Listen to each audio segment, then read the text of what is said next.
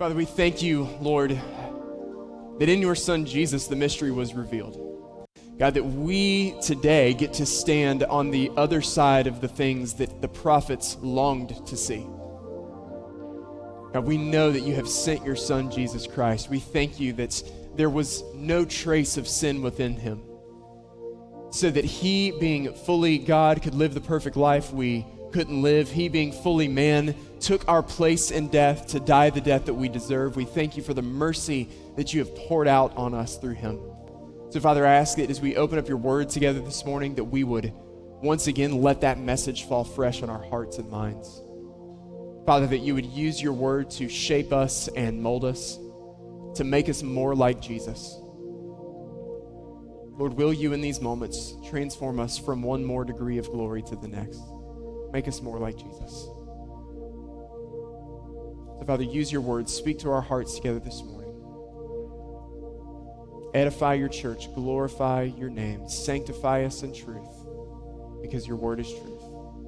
We ask all these things in the name of the Father, the Son, and the Holy Spirit. And everyone said, amen. Amen. You can go ahead and find a seat. And as you find your seats this morning, I want to invite you to turn with me once again, your Bibles, Luke chapter 1. We're going to be looking together at verses 57 through 66 today. If you're our guest today, our church family has been in Luke 1 for a few weeks now. We're in an Advent message series called Glory in the Highest, where once again we are returning to this incredible eternity-altering event, which was the coming of God into the space, time and space of human history, the Word becoming flesh in the person and work of Jesus Christ. So we started Luke chapter 1 just a couple weeks ago. Lord willing, be here for a couple more weeks as we get into Christmas weekend, and then also the week after, wrapping up our year in Luke chapter 1 and 2.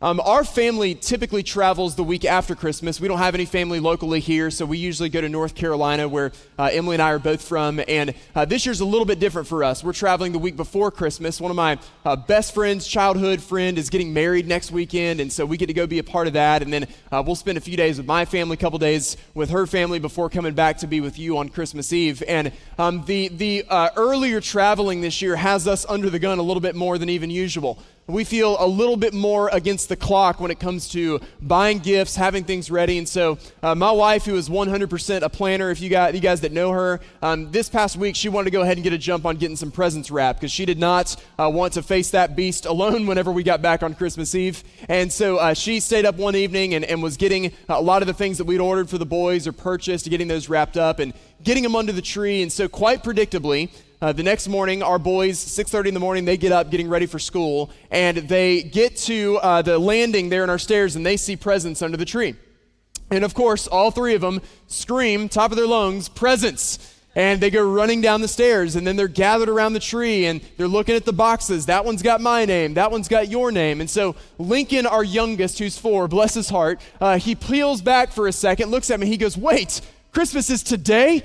I'm like, "Oh, buddy, no. Like, that's not what's going on here." And so we explain, we're like, "Well, remember, buddy, we've got to travel early this year. Mom's gone ahead and started wrapping some presents, but it's still going to be a few weeks before we can open those up." And then it just felt terrible, man. He gets that just pouty look on his face, the lips quivering a little bit, and then getting some tears in his eyes, and he goes, "It's never going to come."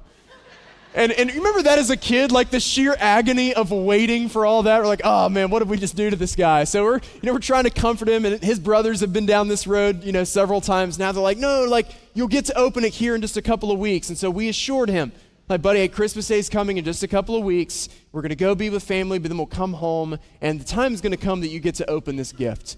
So what alleviated the experience of his suffering in that moment was the hope of relief in the form of a gift that was to come. And as we've looked at this narrative over the last couple of weeks, what we've seen is a people who have been longing, people have been waiting. For centuries, there had been prophetic silence among God's people, and then that silence is shattered with the arrival of Gabriel telling Zechariah and Elizabeth that they were going to have a child, and he was going to prepare the way for the Son of God, for Jesus, who was going to come and save people from their sins. And so all this has been building up, and there's this sense of God's mercy being poured out on his people and salvation finally coming to his people. And this is what it feels like for us a lot of times as followers of Jesus. What alleviates the experience of our suffering in the present is the promise of relief to come in the future. We know that this is such good news, and this is what we remember during the Advent season, that as sure as Jesus Christ has come once, church, he's going to come again, amen? Like that's what alleviates that suffering. That's what helps us endure in those moments of suffering, is knowing that this Jesus, who we sing about and who we read about in this word and who we pray to, this Jesus, one day we're going to see him face to face. And that sustains us in these moments of darkness. We can trust, we've seen the last couple of weeks, that God's promises are going to come to pass. And when his promises do come to pass, it puts his glory and his power on perfect display. Nate and I must have been drinking the same coffee this morning, because I got some words here from our boy Tozer as well. And this is A.W. Tozer, his work, God's Power for Your Life. I just want to share this with us this morning. He writes, in looking at the promises of God from Genesis to Revelation, we see that there is a divine purpose behind each of them. God's promises are not God being capricious or promising arbitrary things to make his people feel good about themselves and happy. The promises of God are dynamic and deliberate. And when we accept them, our Christian life begins to ascend to levels of spiritual power we never knew before. We've seen the last week, a couple of weeks, that our God is going to make good on his promises. Oftentimes he fulfills them in very unexpected ways, but our God is going to make good on his promises. So if you're following along in your notes this morning, we're going to see in Luke 1 that the Lord moves in power through the fulfillment of his promises. So God's power is displayed through the fulfillment of his promises. His manifest glory produces a response of awestruck wonder and praise.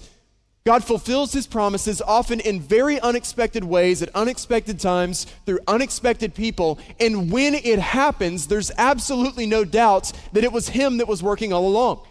He does things and he accomplishes things in such a way that it can only be attributed to his glory. And when we recognize that that's what's happening, the only reasonable response is awestruck wonder and praise. So from Luke 1, let's read together beginning in verses 57 and 58 this morning. This is the birth of John the Baptist. This had been foretold prior to the birth of, or to the announcement of the coming of Jesus earlier in Luke 1.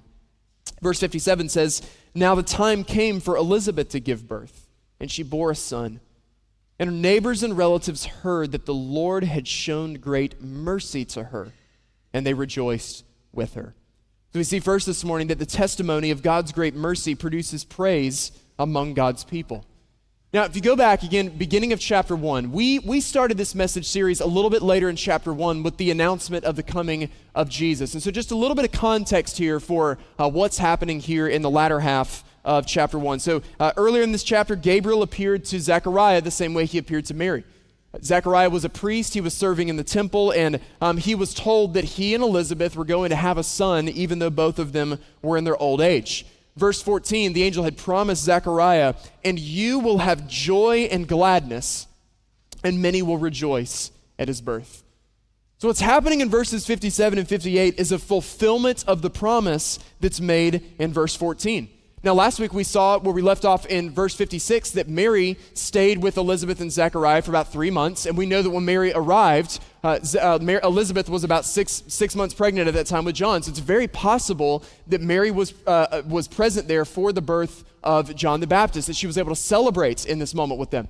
But we know that they're surrounded by family, they're surrounded by loved ones who have heard about this great mercy that God has poured out on Elizabeth. So again, just some of the context here. Whenever Elizabeth and Zechariah received the news that they were going to have their first child, they were at least 60 or 70 years old. Some have argued that they were maybe as high as their 80s or their 90s. So this is not the news of a great-grandchild. This is not even the news of a grandchild. This is the news of their child. Elizabeth was thought to be unable to have children. You know, this was a very serious stigma, social stigma, oftentimes that was attached to women in these cultures. Oftentimes they were seen as cursed because they were unable to have children. Oftentimes they were seen as being under God's punishment or his judgment or his wrath. We know this isn't true because earlier in chapter 1, we're told that Elizabeth and Zechariah, they were upright, they were God-fearing people, they were walking in obedience to the Lord. But here Elizabeth has had to endure, she's had to bear this stigma, she's had to bear this immense suffering for her entire life. Undoubtedly, the two of them had given up decades earlier believing that they would ever have the opportunity to have biological children. And Gabriel shows up and tells Zechariah, that's all about to change. and the promise is being fulfilled. Everyone hears about this mercy that God has shown to her. When we see this word mercy throughout Scripture, it's used in a couple of different senses. There's mercy in the sense of God removing the punishment for our sin.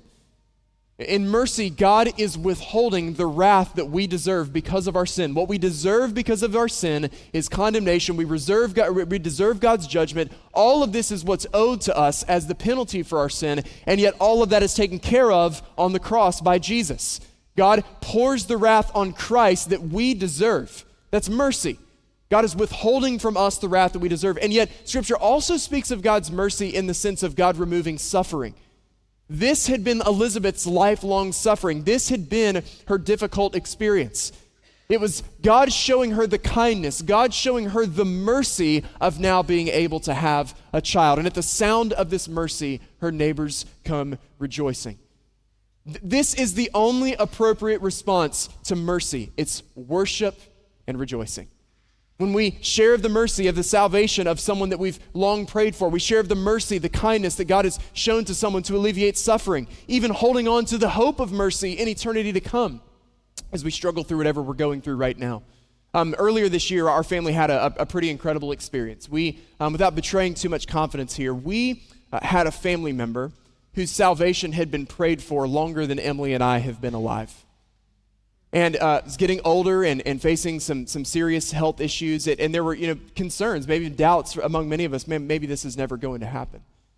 But we continue to pray as a family. Remember earlier this spring, our Cross Kids team held this prayer event at the church office. And so we were doing that together with our boys. And we went through this station where we wrote specifically the names of people for whose salvation we were praying for. And it was amazing, man. Like within just a couple of weeks, we get this phone call from a family member letting us know that this other family member had trusted in Christ.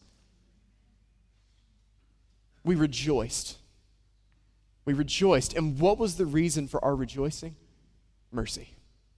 Mercy is always cause for rejoicing. We rejoice in salvation. We rejoice at the alleviation of suffering. We rejoice at knowing that mercy will eventually come even in the midst of our suffering. Whenever we experience the mercy of God or see a brother or sister in Christ experience the mercy of God, the only reasonable response is to rejoice. Let's keep reading together here verses 59 through 64. It says, on the 8th day they came to circumcise the child, and they would have called him Zechariah after his father. But his mother answered, no, he shall be called John. And they said to her, none of your relatives is called by this name. And they made signs to his father, inquiring what he wanted him to be called. And he asked for a writing tablet and stone, and wrote, his name is John. And they all wondered. And immediately his mouth was open and his tongue loosed, and he spoke, blessing God. So we see second this morning that the gracious wound of God's discipline strengthens obedience and heals unbelief. We need a little bit of context here because, again, we picked up about halfway into chapter 1 with the announcement of the coming of Jesus. And what we learn in chapter 1 is that Gabriel, before he appeared to Mary, had also appeared to Zechariah, and he made a very similar promise. In the way that Gabriel promised Mary she would be with child even though she was a virgin, he made the promise to Zechariah and Elizabeth that Elizabeth would be with child even though she was advanced in age and barren. And during that time, Zechariah, even being a priest, serving in the temple of the Lord in ministry, he sees Gabriel, he hears this promise, and he doesn't believe. And the result of this is that the Lord inflicts some discipline upon Zechariah. And the angel tells him, you're not going to be able to speak until the birth of your son. So that's what's going on here in chapter 1. Like Zechariah has been experiencing this for now several months. He's not been able to say a word. And it's finally at the arrival of his son that his tongue is loosed and he's once again able to speak. And I think this is a really important passage for us to sit down on here for just a second because it begs a really important question. Does God punish us? Does he pour out his wrath on us? Does he judge us because at times we struggle to believe? I think it's a really important question. It's a question that all of us have undoubtedly grappled with at some point in time. It's something that we have all most absolutely, I know, true in my life, probably true in your life. At least some of us probably wrestling with this right now. I have doubts, I have questions, I have concerns. And you see an example like what happens to Zechariah, and it's easy to think, man, God's angry at me. Like everything that's bad in my life right now is simply because I won't believe, because I've not trusted his promises. And so what do we do with all that? Well, let's look at two different examples here, because I think the answer for us this morning is shown both in the example of Zechariah and Mary. So again, they show up on the 8th day to circumcise John. This was according to Jewish Mosaic law from Leviticus chapter 12. Circumcision was the covenant sign of the nation of Israel. It's what God had given his people that set them apart as holy and righteous from among the nations. It was a covenant sign showing that this child was going to be raised under adherence to the Jewish Mosaic law, was going to be enveloped into the blessings that the Lord had promised the nation of Israel. Typically, it was the head of the household who did this, so it's Zechariah. And so what we see is all of that from earlier in chapter 1 starting to play out. It comes time to name the child. And my goodness, guys, what type of person argues with a new mother over what the name of the child is going to be? Every family's got that one relative, right? Been together for 8 days and somebody feels like suddenly they've got more authority to speak than they actually have. So Elizabeth, his name will be called John, and Zechariah says, no, his name is John. And it's as soon as he takes this step of obedience, his voice, his tongue's loose, and he's able to speak again. So what do we do with all this? Why is it when the angel appears to Mary, she's not punished, but he appears to Zechariah, and he is? Because the two of them have very, very similar responses. Well, let's parallel these two together for just a moment. So Luke, who penned this gospel account, very well-educated physician, very well-educated historian, and he does just a masterful job under the inspiration and guidance of the Holy Spirit, laying out these two parallel stories. And these are the details that we see between Gabriel's appearance to Zechariah and also his appearance to Mary. So, again, Gabriel appears to Zechariah, appears to Mary. Zechariah was troubled by the sight of the angel. Mary was troubled by the voice of the angel. Gabriel says to Zechariah, do not be afraid. Gabriel says to Mary, do not be afraid. He tells Zechariah, you will have a son even though your wife is barren. He tells Mary, you will have a son even though you are a virgin. So pretty much following the same trajectory so far, right? Like these seem like two very similar experiences, and then both of them give a very similar response, but it's also a very different response. And this is where the narrative starts to deviate a little bit. Zechariah responds by asking, how shall I know this? If you really dig into that statement and the language that's used here, what Zechariah is asking for is a sign. How shall I know this? And then he just kind of lays out his rationale. He says, we're old. Like, we're advanced in years, and so I don't know that I can totally get on board with this. So what sign, Gabriel, do you give me that these things are going to come to pass? And it's that response that receives the Lord's discipline. Because Gabriel hears this, he's like, what sign? Brother, I'm literally an angel. Like, I stand in the presence of God. This is your sign. And he just doesn't believe. He's like, well, what else can you do for me? As if this isn't enough. And one of my favorite social media interactions of all time, I'm into sports. That's kind of my release, and that's my escape. And so I'm on Twitter a lot. I like to find follow different social media accounts from different sports teams. And one of my favorite interactions of all time was a couple of years ago. It was the official Twitter account of the Toronto Blue Jays, professional baseball team. And so there was a fan. There were rumors about one of their players getting traded. And so there was a fan who tweets at their official MLB, like, blue check mark Twitter account, and he asked the question, hey, did this guy get traded? And the Blue Jays official Twitter account replies and says, no, he's just injured, and he's working through that injury day to day. And this fan is apparently dissatisfied with that response. And he replies, and he says, what's your source? And so their account replies, literally us, the Blue Jays, we're the source. And that's kind of what's going on here. Zechariah's like, says who? Gabriel's like, I am the official Twitter account of God. Like, I'm the social media, like, that's my job, is to deliver the news. He's like, fine, so we're going to give you a sign, but the sign he received was a rebuke. You're not going to be able to speak. It's going to be a sign that causes you to remember this. Listen, Zechariah should have known better.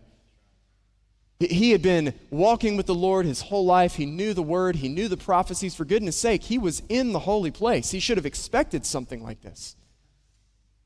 He should have believed, but he doesn't. Here's what's different about Mary's response. Zechariah responds, how shall I know this? I want a sign. What are you going to do for me to help me believe this? Mary responds, how will this be? There's a very subtle difference here, but it's an important difference. How shall I know this? Elizabeth and I are getting pretty old. How will this be? Because I'm a virgin. See, Zechariah's response was shrouded in doubtful cynicism. I'll believe it when I see it. Mary's response was shrouded in a hopeful optimism. I believe, but help me understand. Again, Mary's young, but she's not ignorant. She's just doing the science on this, right? Like, tell me I'm pregnant. I'm a virgin. On board here. I'm receiving the promise. Just explain this to me. And the angel does. So again, there's a big difference. It's subtle, but there is a massive difference here. Mary's response is one of humility. It's, I believe, help me understand. Zechariah's response was, I just can't believe this until you show me something else. Two very, very different responses. Church, pay close attention to this because I think this is so important for us today. There's a universe of difference between the person who should believe but won't and the person who wants to believe but can't. There's a big, big difference between the person who should believe but won't and the person who wants to believe but can't. I want us to see two examples of this in Scripture. Two passages I'm going to encourage you to turn to here. One is Matthew chapter 13. We're going to read together verses 53 to 58. And then also Mark chapter 9. So Matthew 13 and then Mark chapter 9. You might want to have both of those handy. And we're going to read both of these because the first example from Matthew is an example of a group of people who should have believed but wouldn't. And then the second example that we see in Mark chapter 9 is an example of a father who wanted to believe but couldn't. And needed the Lord to meet him in that place of desire to believe. And this is the response that we see from Jesus in both of these examples. So again, Matthew chapter 13 is going to be the first one, and then Mark chapter 9 is going to be the second. Matthew 13, verses 53 through 58. So Jesus has been teaching, he's been preaching, he's in his hometown. The people who should have known him more than anyone else. It says, when Jesus had finished these parables, he went away from there. And coming to his hometown, he taught them in their synagogue, so that they were astonished and said, where did this man get this wisdom and these mighty works? Is this not the carpenter's son? They're looking at Jesus, they're like, isn't this Joseph's kid? Is not his mother called Mary? Are not his brothers James and Joseph and Simon and Judas? And are not all his sisters with us? Where then did this man get these things? Verse 57 says, and they took offense at him. Jesus coming back to his hometown, all these people, who does this guy think he is? We know who he is. Who does he think he is? And this is the response of Jesus. It says, a prophet is not without honor except his hometown and in his own household. And verse 58 says, the result here is that he did not do many mighty works there because of their unbelief. Why did Jesus not perform a miracle for them? Why did Jesus not do mighty works there? Because they refused to believe. These were people who should have believed but wouldn't believe. It's not that his power was limited, that he was incapable of performing a miracle. What we see is that he did not bless them with any kind of miracle because they refused to see him for who he was. Now, here's an opposite example from Mark chapter 9. The context here is a father whose son has been demon-possessed. And Jesus, all the testimony about him has been spreading. He's been preaching. He's been performing miracles. He's been healing people. And he's got a son who's demon-possessed, and this has had serious ramifications for his son and for his family. So he brings this circumstance to Jesus, and here's the example of someone who wants to believe but isn't quite there. Verse 21, we'll pick it up there. Jesus asked his father, how long has this been happening to him, this demon possession? And he said, from childhood. And it's often cast him into the fire and into water to destroy him. But if you can do anything, have compassion on us and help us. And Jesus said to him, if you can, all things are possible for the one who believes. Verse 24 is one of the most beautiful passages of Scripture in the whole Bible. It says, immediately the father of the child cried out and said, I believe, help my unbelief.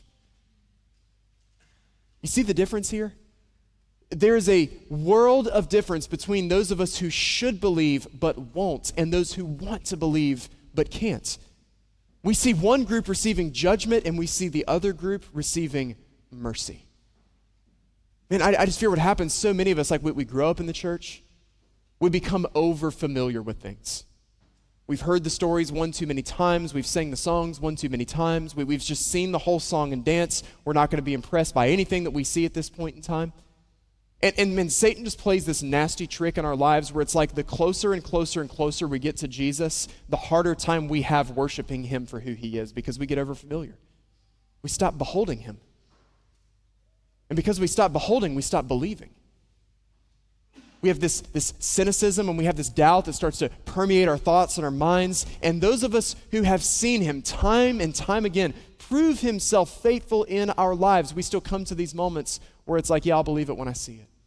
We come to the edge of the cliff of trust, and it's like even though he's proven himself 1,000 times, we still won't take the step of faith trusting that he's going to catch us on the other side. There's such a big difference. Some of us were in the place, man, we should believe, but we just won't.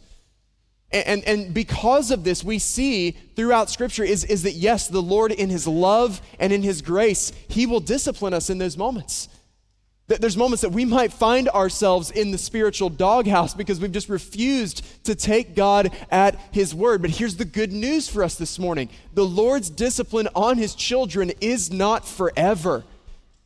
We see this evidence in the life of Zechariah. So again, there's the moment of family drama there, like what's the name going to be? And you know, this was very common to name children after family members. So you probably got some family members who were there thinking, hey, maybe he's going to name the kid after me. And then out of nowhere, John, that ain't nobody's name. Like, where are you getting that from? And then, you know, Elizabeth, she's like, nope, chiming in, that's going to be his name. And then Zechariah, no, his name will be John. And there's such an important lesson to be learned from Zechariah. Because whenever we enter into moments of suffering, whenever we come under the Lord's gracious discipline, you and I can do one of two things. We can decide to become bitter, or we can decide to become better. And we see the moment Zechariah's mouth is open, he has not been harboring bitterness against the Lord. He explodes into a song of praise. He endures the season of the Lord's discipline. And it increases the intensity of his worship. It increases the intimacy of this relationship. It fuels his obedience. It bolsters his previously unbelief into now firm faith and belief, and the reminder that God is who he said that he is. We're going to come back to this in a few moments, church, but we have to recognize when we find ourselves under the gracious hand of the Lord's discipline, he only wounds so he can heal. Lord willing, here in a few weeks, we're going to spend the second Sunday in January in Hosea chapter 6. Such a powerful passage, one of my favorite passages in all of Scripture. And the prophet cries out to the people, come, let us return to the Lord. He has torn us. Why? That he may heal us. He has broken us down that he may bind us up. Which place do you find yourself in today? Are we those who should be able to take God at his word, but simply won't? We may need to enter into some repentance. But if you are the person that desperately wants to believe, but simply can't, what you're going to find is mercy. Let's be honest about where we are this morning. Again, we're going to reflect on that again shortly. But let's wrap up this passage here, verses 65 through 66. So here's the response of those who are gathered together. We see that this has been kind of a crazy scene here. You know, there's an argument over what he's going to be named, and Zechariah has not been able to speak for a long period of time, and now he is able to speak again, and so it's all starting to come in together. And so here's the response of everyone as all these things begin to unfold. Again, from chapter 1, let's read together verses 65 and 66. It says, "And fear came on all their neighbors. And all these things were talked about through all the hill country of Judea, and all who heard them laid them up in their hearts, saying, what then will this child be?"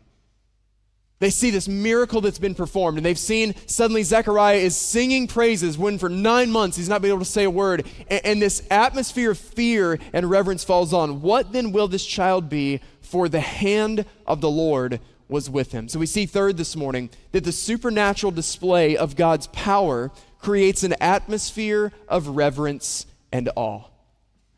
Ask the question, how can we know that God is moving among his people? Because sometimes I think we call things God's movement when it's, if we're being honest, probably isn't actually God's movement. Now, I'll just be fully transparent with you this morning. I was a worship leader for several years, and this is true way more often than I wish it was. We'll finish singing a series of songs and it's hitting everybody in all the feels, and then, we'll leave that place. It's like, man, I could really feel God moving today. And I'm like, well, I'm pretty sure that was just a G to a C chord and really good lighting. Like, how do we know that the Lord is really moving? Like, it's not that he can't move like that, but how do we know when we read the Word of God that God is really moving? There's an overwhelming atmosphere of the fear of the Lord. There is this awful reverence, that this holy reverence for the power and the presence of God. And that's what happens here towards the end of chapter 1. Yes, there was celebrating. Yes, there was joy. Yes, there was rejoicing over God's mercy. But what spread like wildfire was reverence and awe. That's how we can know that God is moving among his people. And listen, church, the only way that we will continue to walk in the fear of the Lord is when we are continually beholding who he is. They saw the promises of the word unfold in such a supernatural way that it could only be attributed to God's power and his glory. Man, I think we have to be honest and examine ourselves and ask ourselves, like, how much in our lives, how much in our church can truly only be attributed to the power of God? How many things are happening in our lives? How many things are happening in our church that we could look at and say, that's impossible without the movement of the Holy Spirit? And when we recognize this, it's almost eerie when it happens. Again, good example of this comes from Mark chapter 4. Jesus is out on the stormy sea with his disciples, and they think that they're going to die in the storm, and Jesus is asleep in the boat. And so they wake him up, and the man stands up and talks to the weather, and it listens. And what is the response of the disciples in that moment? Does it hit them in all the feels? Like, oh man, I could really feel God moving now. What's it say happened? No, it says they were terrified. They were filled with fear. They're looking at Jesus going, who is this that the wind listens to him? That even the seas will obey him. When God truly moves in power, the evidence that he's moving is an atmosphere of fear and reverence among his people. We only see this, we're only going to see his movement when we continually behold him, when we're reminded of his promises, when we see them coming to pass, and as we rejoice in these things. So what do we do with all this morning? With this picture of this God who he moves in power, who says he's going to fulfill his promises. Well, just in light of what we've seen this morning in these verses, I want to give us 3 challenges as we close things out this morning. The first challenge for all of us individually and collectively as a body is, man, let's be people who rejoice in his mercy. This was a communal rejoicing at the mercy of God on the life of Elizabeth. And I don't know about you, but it's so easy for me sometimes, especially in prayer, to so quickly run to the Lord with my laundry list of things that I need that I forget to rejoice in what he's already done. That this is an individual rejoicing. Man, we continually rejoice in the salvation that's been given to us in Jesus Christ. We can rejoice when God shows mercy to a brother or a sister who's maybe endured a life of suffering. And even more than this, if we're the type of person that, man, maybe you're in the middle of the suffering right now, we can rejoice in the promise of the mercy that's to come. Listen, if you are that person this morning, you are trying to believe with all that you are the promises of God, but you're struggling to. You want to believe, but you can't. I just want to encourage you with this morning. You're in the middle of suffering. If you can trust Jesus with your sin, you can trust him with your suffering. If he's good enough to pay the price for your sin, he's going to be good enough to see all of your suffering redeemed in the end. If you can trust him with your sin, you can trust him with your suffering, even in the middle of the mess right now. You may not feel it, you may not see it. You can trust he's going to keep his promises. You can trust you're going to see him face to face, and you can trust that one day you will experience the fullness of his mercy. Your suffering will be no more, just as the way your sin has become no more because of the finished work of Jesus. So continually, individually, collectively, we rejoice in the mercy of God. Second, that this is a mark of maturity, I think, for followers of Jesus Christ, is that we learn to be people who accept the Lord's discipline. Listen, we fundamentally know that this is true. Now, I want to read this passage here from Proverbs chapter 3. It reminds us, my son, do not despise the Lord's discipline or be weary of his reproof, for the Lord reproves him whom he loves, as a father the son in whom he delights.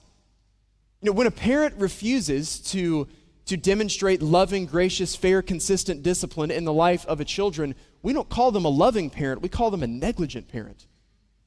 And our God is not a negligent father.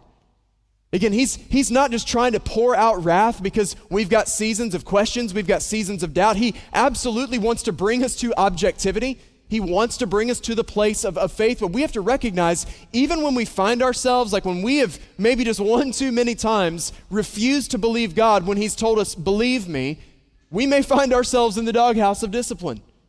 At times, this is going to happen. Man, God is going to feel distant, and he's going to feel quiet, and reading the word is going to be hard, and prayer is going to be hard. And listen, there's a lot of reasons for this. Sometimes it's unconfessed, unrepentant sin. Sometimes it's again, that we've just refused to be obedient to something the Lord's put in front of us. It could be that, again, we just simply have started to trust in ourselves and refused to trust in him.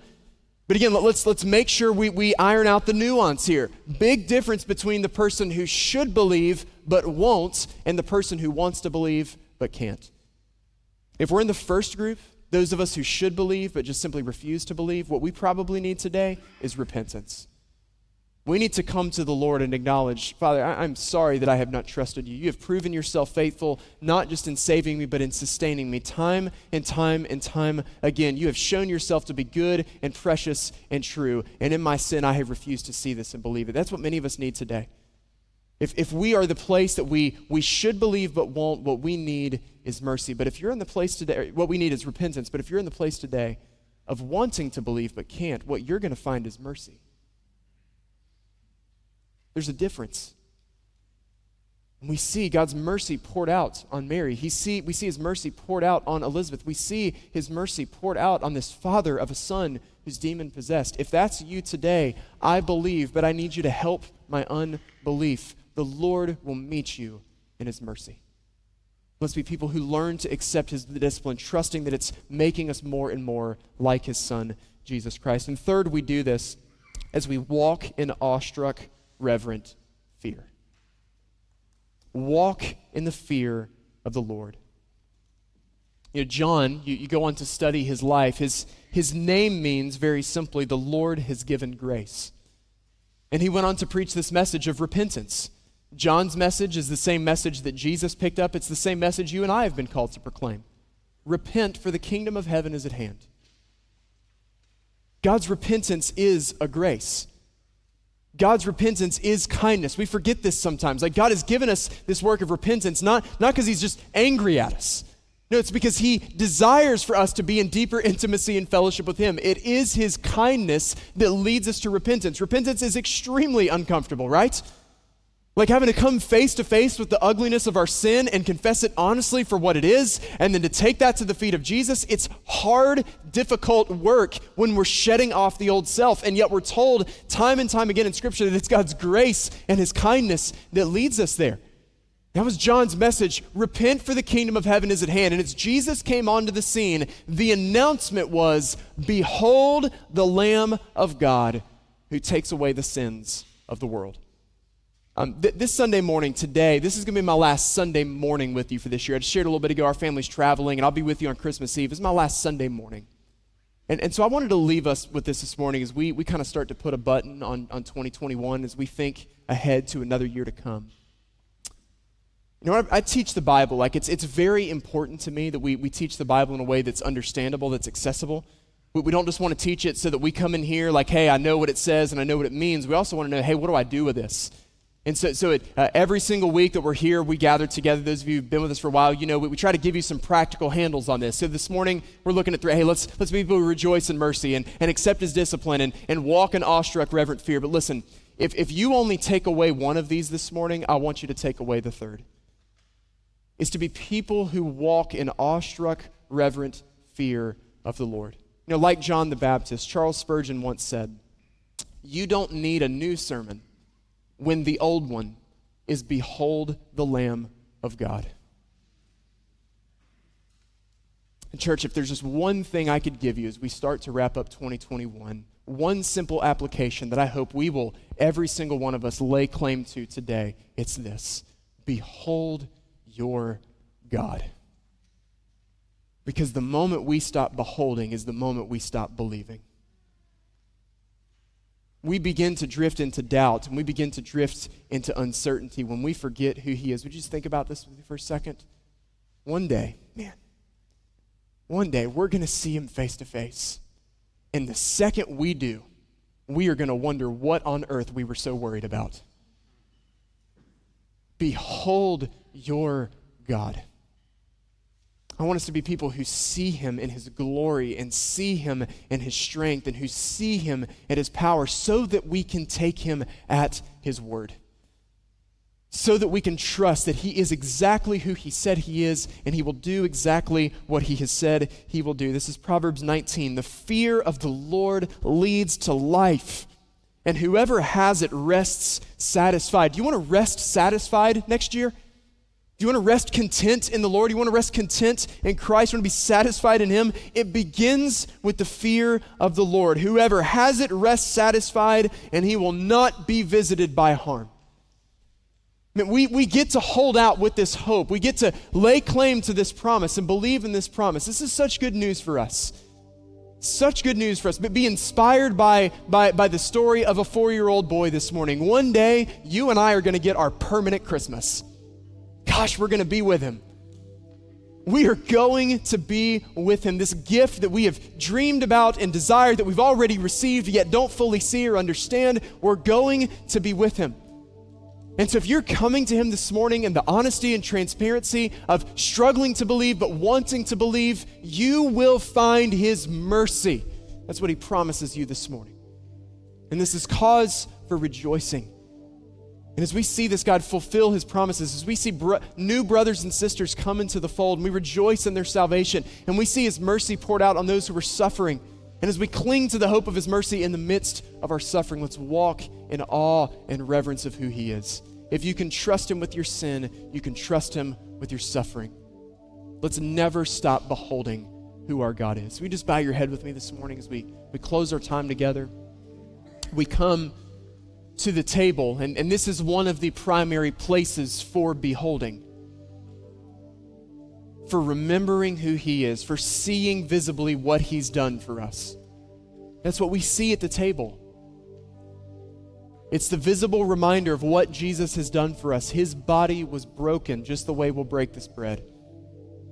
His blood was shed just the same way we'll pour out these cups.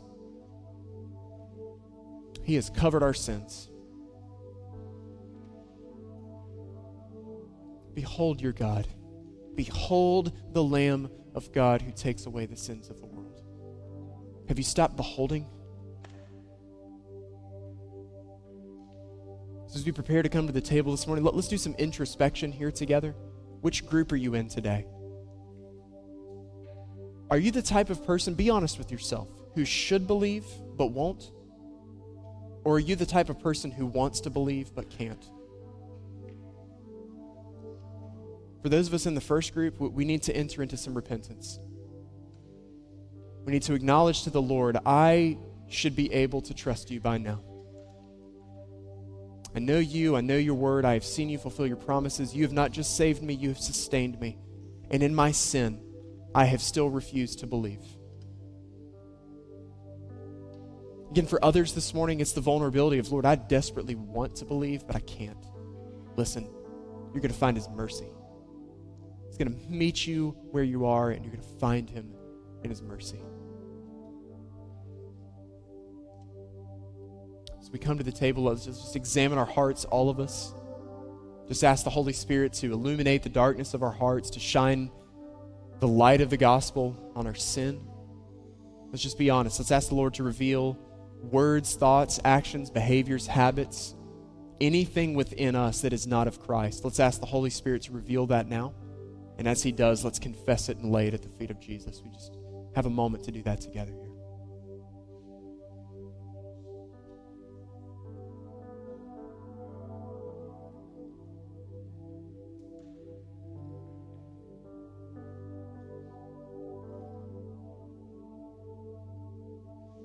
As we confess, let's ask the Lord for a heart of genuine repentance, that we would turn from our sins,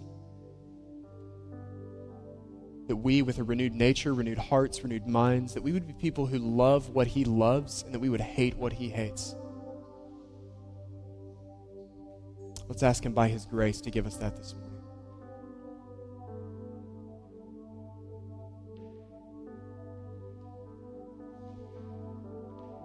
So, Father, fuel us today with faith. Help us to stand on the legacy of fulfilled promises. Help us to look around and see how faithful you've been to us and never forget your goodness towards us. To keep our eyes on Jesus, to set our eyes on the day when we will see the fullness of our mercy face to face. Lord, we long for this day. And until then, help us to go proclaiming this message you've given us. So as we come to the table this morning, Lord, to proclaim your Son's death, in our eating and our drinking and in our confessing and our repenting and our singing and our praying, our rejoicing and our weeping, would it all be a sweet fragrance and aroma to you? We lay it before you as a sacrifice today.